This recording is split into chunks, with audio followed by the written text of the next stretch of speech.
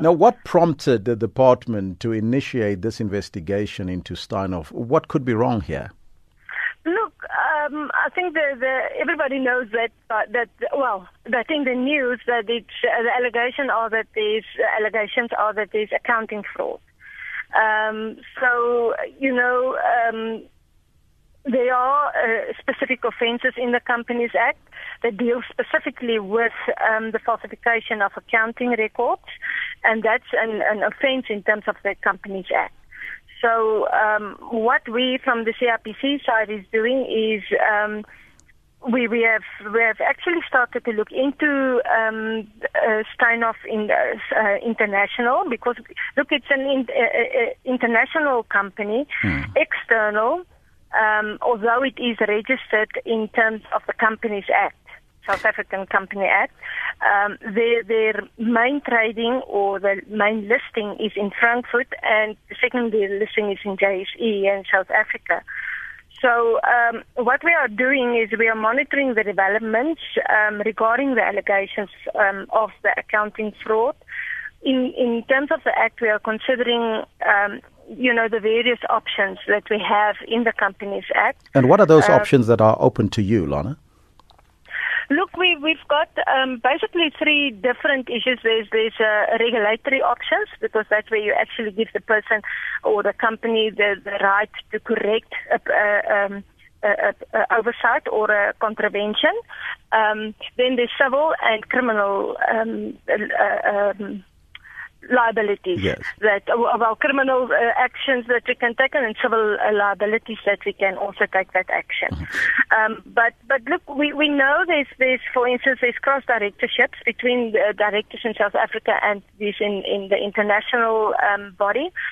So from our side, we will definitely be engaging the directors of the South African companies. So your investigation will be limited to South Africa only? Look, we need to consider all of that, because what we also want to do is to also contact and engage the regulatory authorities in the other countries also, and as well as in South Africa. Because there's also different ones. I heard your news or your insight just before I came on the line is like IRBA.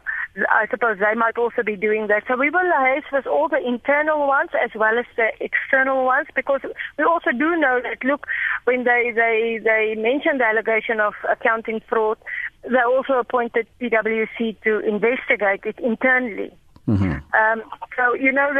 There's all the different options that we do need to consider in going forward, and obviously we are very sensible and sensitive around the fluctuation of the trade of the shares, trading in shares.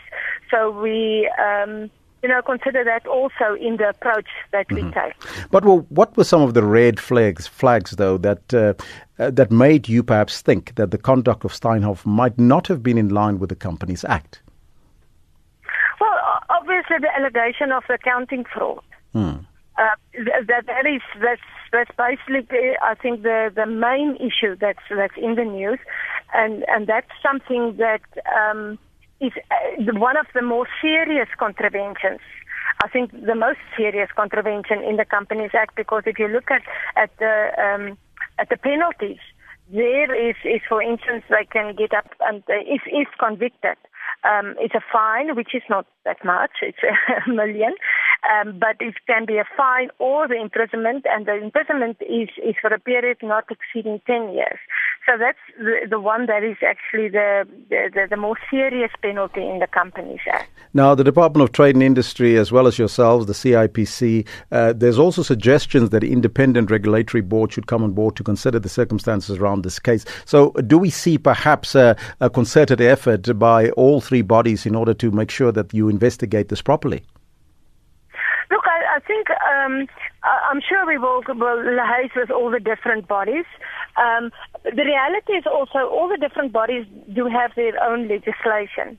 And I know there are some issues that correlate between the legislation, but some other issues not, So, and in some issues, they would actually be in a better position